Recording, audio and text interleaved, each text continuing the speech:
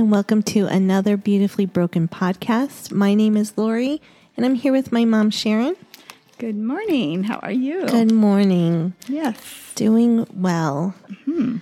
I'm sure you all know we co-wrote this book, Surviving Widowhood, together. Yes, we did. I feel like I have to reintroduce ourselves because we've taken such a break. This spring's been quite busy, though. It has been busy, but it's been good. Finally, we're getting spring in the desert. Yes. I'm loving it. Mm-hmm. I was, today is beautiful, but I feel like we went from winter to summer.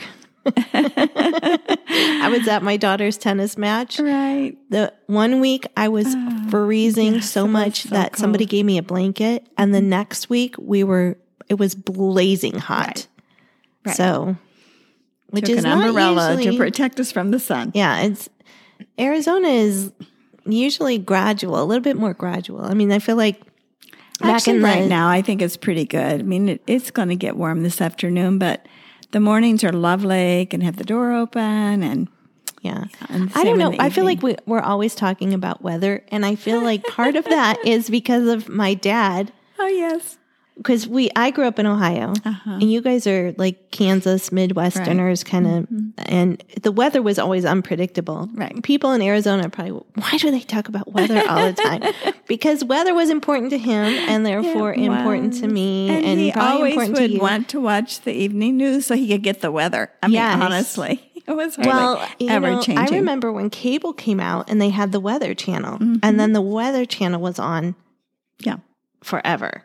We just watch the weather, which is funny because then you move to Arizona and you're like, what's the weather? I was always into weather, and Greg looked at me. He's like, why do you look at the weather? You know it's going to be sunny and hot. Yeah. I'm like, I don't know. Word. I look at the weather to tell me it's going to be sunny and hot. Anyways, yeah. I know. And I grew up with the tornado weather, and yes. And we lived in Ohio, where it was the snowstorms, the blizzards, and, we had tornadoes there. And we did have. Yeah. Mm-hmm. Now we live in Arizona where there's no weather. Well, we get monsoons. I mean, a little bit. A little bit of monsoonies. So anyways, now we're going to move on past the weather. We'll try not to mention it again, but it is gorgeous in Arizona. Give us when we do, right? So, I mean, yeah, for sure. So, hard to believe we are on number 35. Mm-hmm. We only have 5 more little devotionals to get through, and we will have done our whole entire book, which is crazy.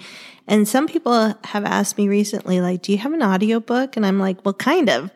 We kind of have an audiobook. If you go to might be nice without us chit-chatting. Well, chit-chatting is the best part of it. I know, it's fun. It is. So today I'm going to talk to you about faith, which is interesting. And I'm just going to give this little teaser because I really do feel like the Lord is leading us to write another book, a companion book to this book, called Thriving Widowhood. And I know that word is like thriving. How can you be thriving widowhood? I don't know yet. I feel like God's going to provide, though. Mm-hmm. And in certain ways, I think we can thrive through widowhood. Right. But then the tagline is recapturing your joy, which I think is so important. It is important to us widows because we've been through so much grief. And we're speaking to you as I'm 7 years out, you're 3 years out. We'll be 4 in August. 4 in August, yeah. Mm-hmm. So, we're not saying we have this, in the bag or anything, but we do have some years of experience behind us. Mm-hmm. And, I feel like the whole reason we are writing these books is to testify to God's goodness. Amen. And He has been so good. And there are areas, when we look at our widowhood journey that we can now say, yeah, we are thriving. We are doing so much better. So much better. Mm-hmm. There is purpose. There is a plan. God's not finished with us yet.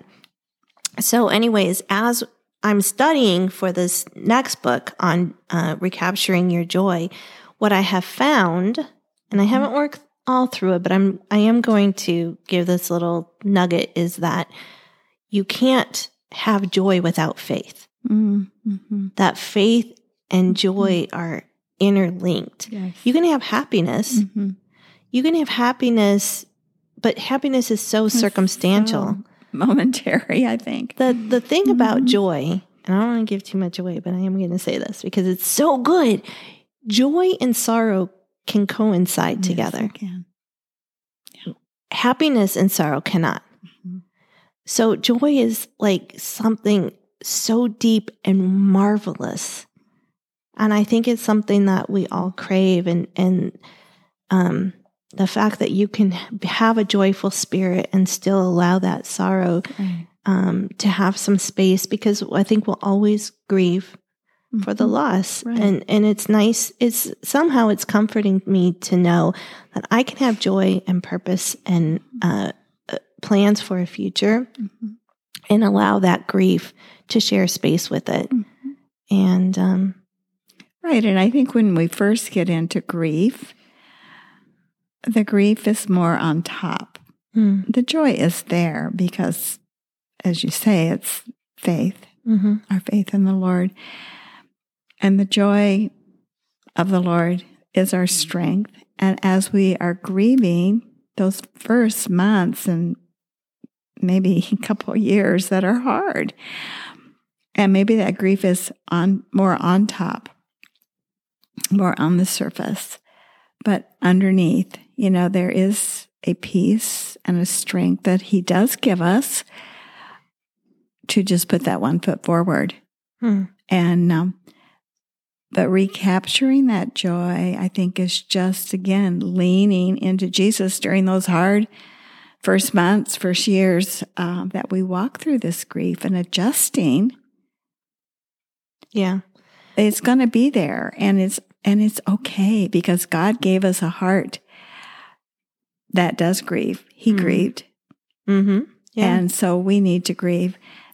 And yet underlying there is a joy that maybe at first we see it as a little piece to get us through one step at a time. Well, I want to shout out all the single mamas listening, and they're just superheroes. Like, amen, they are. It is so hard to single parent. Yes. It is so hard to single parent. And, I feel like I have experience. I had one in each category. Yes, I had you one that was in college, just had graduated high school. I had one in high school. I had one in middle school, and I had one in elementary school. So I had I didn't have the young kids. My youngest was 5 when Greg was diagnosed. And so she did live through the journey of caregiving, because he went down pretty fast. But when he passed, she was in elementary school. She was 9. So I didn't have the super young kids, which is a whole nother, level in and of itself. Right. But you are not only just grieving your own loss, you are grieving their loss. Right. And looking at them and you have to have enough faith for sure. Right. For sometimes not only just you, but for them too. And reliance and trust on the Lord to say, okay, God is going to get me through this. Right. And we are tested through this battle of widowhood where we want to give up the faith sometimes, but God has this awesome book in the Bible in Hebrews. And in Hebrews 13:7, it says, "Remember those who led you, who spoke the word of God to you.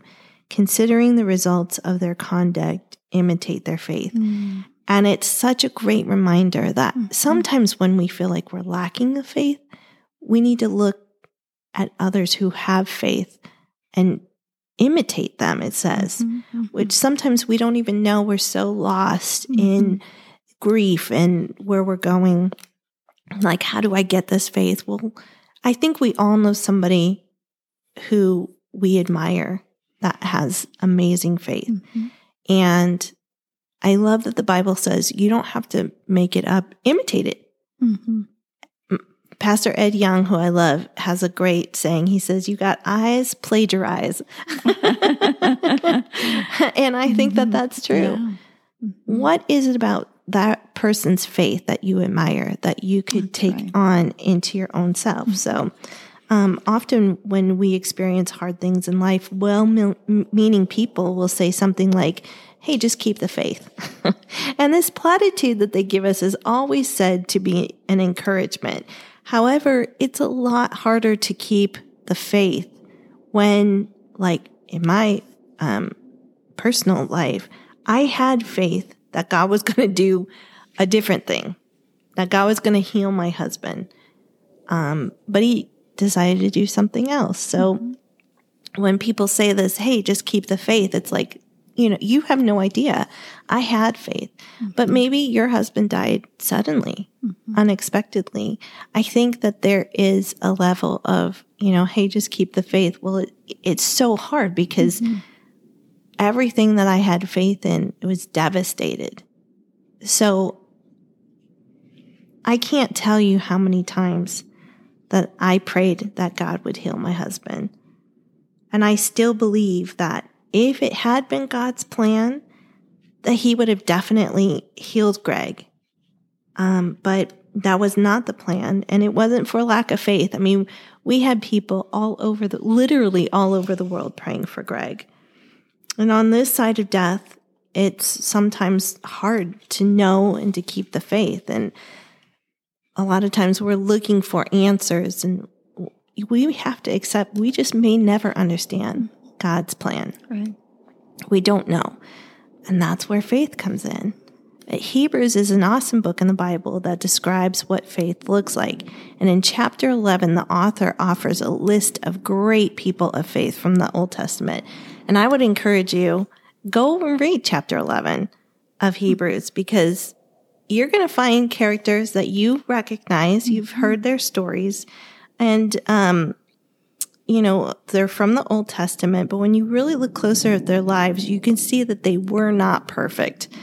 Some of these people were very flawed individuals and did some pretty bad things in life. And yet they're mentioned in Scripture for eternity as being people of faith, which is incredible. So how did they do it? Well, they all have one thing in common. They chose to believe in God no matter what the circumstances that came into their lives. And my husband used to wisely say, "Believe your beliefs and doubt your doubts."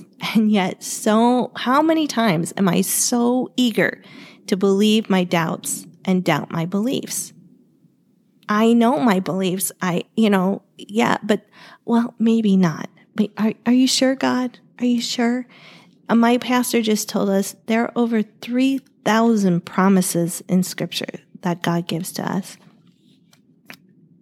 And when we get into this battle for our faith, I encourage you to go Google it. What are the promises that God has said to us in Scripture? 3,000 of them. Those are our beliefs. Believe your beliefs and doubt your doubts. Because there's nothing more that the evil one wants to do than to come in and make us just so flustered with our lives, with this scary thing called widowhood, with single parenting, all those things that are so overwhelming. And yet God is saying, "Hey, I'm here. You can trust me." I love the encouragement that we get in Hebrews 13:7, that we can pick a person of great faith and really look into their lives. And I know that they're not perfect, but I'm sure that they've had setback and loss in their own lives. But they kept their eyes on God and didn't waver in what they knew to be true about Him. He is good and He is faithful, and we can trust Him. I just recently saw a clip of Billy Graham, and I don't know what everybody thinks of Billy Graham, but I believe him to be a man of God. And sometimes I will go and look for his quotes. One of his quotes that I absolutely love, he says, "One day you're going to hear that I'm dead." And he says, "Don't believe it. I will be more alive than I've ever been." And I just love that faith, that perspective of this life is not our home. This is not where we're meant to be. There's something greater ahead of us. Yes. And yet we can get so focused on this life because it's a drag and it's heavy and it's full of burdens and there's just so much of it. But when we keep our eyes on the Lord, there's so much faith and so much peace and even a vision of a future that He provides for us. A great way to experience this in your own life is to keep a journal. And that's why we are asking you to journal in this book. Write down those things you are asking God for, and remember to come back and write down how He answered your prayers. This is important because a lot of times we will forget, oh my gosh, that was amazing how God answered that. You will find that God is more than faithful, and trusting Him with your life isn't as tough as you imagined. Let me pray for us today. Lord, help us to follow the examples of those who have gone before us and had great faith in You. Personally, show us tangibly this week that You are faithful in our own lives. I pray these things in Your name. Amen. It was so good. So good to be reminded of those that have gone before. I love Hebrews. I love that portion of Scripture, how we can look to them and God honored them because of their faith. And, and then there in Hebrews 12, it says to keep our eyes on Jesus, the author and finisher of our faith. Run our race. We're each one, we each one have a race to run in our faith with the Lord. And we don't know what's going to be on, in our race. And sometimes it's hard places. And yet I know myself, it's in these hard places that we walk through that my faith grows stronger and stronger and stronger than it was before. Right. So, wow, love this thought on faith and how important it is. I mean, it's uncomfortable. It's so uncomfortable to be a widow. But just think about working out, In order for you to gain muscle, you have to break it down by lifting something heavy. And it's painful. And a lot of times I'd much rather take the easy route and not lift anything heavy and have flabby muscles. However, we need good muscle structure to keep us going. And we, as widows, have our faith muscle tested. But you have to just look at it like that. Like it's a good thing that because of this breaking and this tearing down, we are gaining muscle and strength and muscle memory to remember how good and faithful God has been to us and will be to us in the future, and choosing to continue to keep the faith and trust in Him. And, while we're broken, it's a beautifully broken thing. Yeah. So. And He's trusted us with it. Yeah. He knew this was coming. And I think many times you can look back, how that when something happens, you can look back and you can see how God was preparing you, perhaps maybe through some devotionals you were reading, or maybe some studying in a portion of Scripture, or in some teaching that you were giving. I can remember back when we walked through the death of Pam and my sweet daughter-in-law and Lori's sister-in-law. And that was hard. And this is where we can help each other. I had been teaching, and I had been teaching, I think in 1 Peter, and I had some women, some younger gals who were in my class, wrote out from their notes, like through the weeks ahead, way ahead, because this was the sudden death, and things that I had taught and said that I had no idea because was in complete fog at that point with that death. But they wrote them out, put them on a card, and then they came over and just to hug and to sit with me. And they left me with those words. Note cards of words you had said previous to her death. Right, that I had been teaching in my class. But, this is why it's so important. Really, friends are important. Yeah. And also that we are in the Word, because we never know when that is the word that God was going to use to give us some strength. So important to carry on. Mm-hmm. Yeah. Having the right friends around you. Yes, it's so important. That bad company corrupts good morals. Well, and as a friend, and maybe your friend walks into some kind of a grief, maybe think about something that you could share with her that you've heard her say or that was an encouragement to you. Put in a little card. Tell her you're praying for her, but, this has really meant a lot to you, something she had said or done, and send it to a grieving person. It can be an encouragement. That's a great idea. Be encouraged by your own words. Well, they're not your own words. They're you got not, them from but Scripture. But when you're in grief, you're not going to be thinking about what did I say 2 weeks ago. Exactly. No, for sure. So in our journaling prompt that we're asking you to write about, we asked, who in your own life do you admire their steadfast Christian walk? What habits and characteristics do they exemplify that you can model in your own life? Write down these traits that you admire and then pray if you should maybe ask them to mentor you, or if you have no one to think of, pray that God would bring somebody along in your life who could help you grow in the faith. I think being part of a local church is so important because that's where typically you're going to meet these people of great faith. Absolutely. And, maybe you're intimidated by asking them to mentor you, but what if you just ask them for coffee? Right. Something like that, where you could just pick their brain, like, how did you do it? Mm-hmm.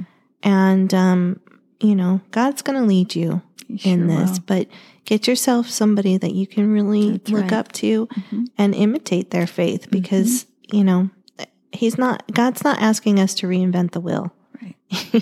It's already been there and done that, and people have had great faith in God before us. So all we have to do is examine our lives, find people and traits that we really admire, and then figure out how we can apply those to our own lives today. Right. So hey, good. We are so glad that you joined us today. Yes. And we will be back next week for another episode of Beautifully Broken as we wrap up our book, Surviving Widowhood. Right. And if you are interested in our book, you can find it wherever books are sold. Hey, we appreciate those who give us a rating or review either on this podcast or on our books. Wow, we just say thank you. It means so much. So anyways, have a good week, and we'll see you next week. See you later. Bye. Bye.